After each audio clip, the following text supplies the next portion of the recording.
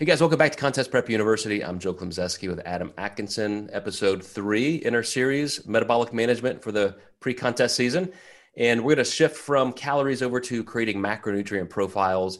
I've got a couple new clients I started just today, Adam. And interestingly, one of them is a female who actually wants to lose some muscle, not interested in being huge and bulky and all of that. But here's the irony. She said, I actually just kind of like protein. I typically consume about 5 ounces of protein in each meal, 4 or 5 meals a day. So I ran that math, and with her body size, that's about 3 times the RDA. So it's not what I would normally do, but I had to say, okay, you like your protein. That's the upper limit of what research shows is okay and has some value. So we'll start there. It's going to cost us a little bit in terms of maybe carbs and fat, but all of these just nuances, all of these thoughts have to kind of swirl through our brains as we're figuring out with that calorie intake to be appropriate, as we talked about in the last episode. We got to break that down into macros. So if you don't mind going through your process, just A, B, and C, how you do that for your clients. Yeah, so I always do start with protein. So that's usually the first macro that I set.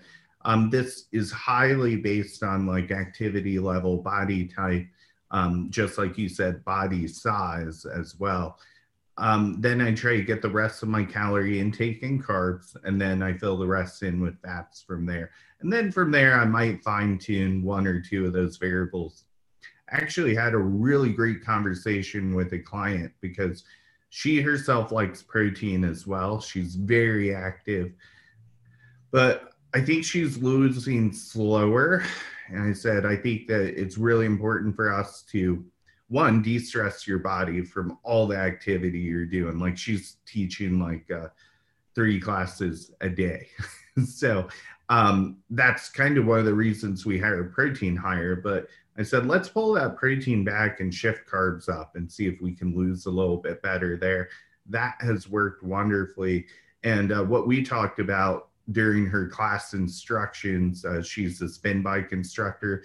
I said, instead of being on the bike, why don't you walk around and individually kind of go to each bike, maybe hop on the bike a little bit, but do more hands-on coaching versus, just having people watch you on the bike. And we discussed that. Do you think you can do it? And that's worked wonderful for her. So she was actually just burning too many calories. She was doing so much activity and she was sore all the time. So she wasn't really recovering. And I said, let's see if we can sacrifice the cardio because I still want your weight training to be intense. And that allowed you to move even the protein down a little bit and make more room for carbs and better recovery. Absolutely. Yeah. And that would be my next move for this particular client I described is that, okay, if, once you hit the minimum level of protein your body needs and can utilize, more isn't necessarily better. We say that all the time. So she's definitely getting more than her body needs, and that's her preference right now. But as we get into this, if she starts saying, well, I'm kind of hungry or I'm not losing quite as quickly, I could calorie for calorie make that exchange from more protein into more carbs. And I guarantee there would be some good metabolic impact. And so that is an important part of metabolic management, is knowing that you get a lot of bang for your buck by keeping carbs as high as possible. So I tend to move fat down to 20 or 25% of calories. I get that as low as possible. Some people can even go lower. Just naturally, they would prefer more carbs. And because of the thermic effect of food being so low with fat, because there is definitely an upper limit to where your body can use protein, carbs does become that great variable in the middle that can help you maximize metabolism if you'll use it appropriately. Absolutely. One of the best moves is not making the move that you're thinking about, which is pulling calories down. It's just an isocaloric move. And we see it time and time again. We keep calories the same. We take advantage of that higher carb amount, lower protein, or even lower fat, and we get a better thermic effect and a better outcome week by week. Yep.